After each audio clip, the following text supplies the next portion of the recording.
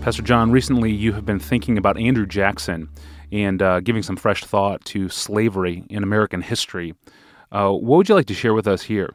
We visited the Hermitage, it's called, outside Nashville, the estate of Andrew Jackson, the 7th President of the United States. He was president from 1829 to 1837. And the reason this is troubling to me, and I wanted to talk about it, is because I was confronted there head-on again with the bothersome foundations of our country, the troubling ones. I watched this 20-minute video of Jackson's life and presidency, and then I read the plaques in the museum, and then I strolled through all the grounds and gardens of the mansion and the slave quarters, and the heavy realization came again that our country is built in significant part on the soil of stolen land and the backs of stolen men. That's the phrase I came away with. Land taken from Native Americans and cultivated with African American slaves. Andrew Jackson was a great war hero in his battles against the Creek Indians in 1814 and the British, especially at the Battle of New Orleans in 1815. He was incredibly popular among Southern whites, and he was a wealthy slave owner, and the whole slave system of how his estate was profitable is evident from the archaeological work that's preserved there at the Hermitage. You can walk, and they have the outlines of the slave quarters and the buildings where the overseer lived, and one or two places are actually preserved. The little cottages where the slaves lived are preserved, and you can see the way they lived. Jackson was, in addition, the main force behind the Indian Removal Act of 1830. And that meant the forcible removal of the Cherokee, the Chickasaw, the Choctaw, the Creek, the Seminole Indians from southeastern states like North Carolina, Tennessee, Georgia, Mississippi, Alabama. All of them pressed across the Mississippi over to Oklahoma in what became known as the Trail of Tears. And it's pretty bleak to read about how much disease there was, how much death there was, how much displacement there was of people who didn't want to leave their homelands but were forced to. And what that did was open the land to be settled by white settlers so they could be prosperous. That's where I grew up. I grew up on the back of that prosperity in South Carolina. So I've been pondering, what effect should that have on me, a 21st century, prosperous, happy, well-to-do, comfortable American? It raises huge questions. It forces me to think about how the sins of the fathers are visited on the later generations and how that relates to the doctrine of original sin. Deuteronomy 24:16 says, "Fathers shall not be put to death because of their children, and children put to death not because of their fathers.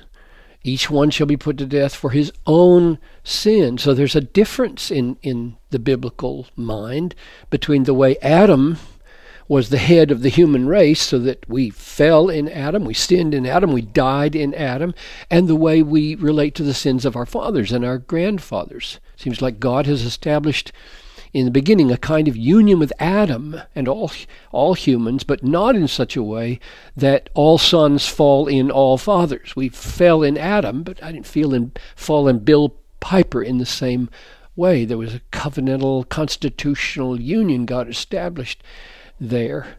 And when Exodus 25 speaks of visiting the sins of the fathers on the sons, it says, visiting the iniquity of the fathers on the children to the third and fourth generation of those who hate me. In other words, the father's sins are not visited on innocent children who they share the same rebellion that the fathers had, and therein consists some of the visitation.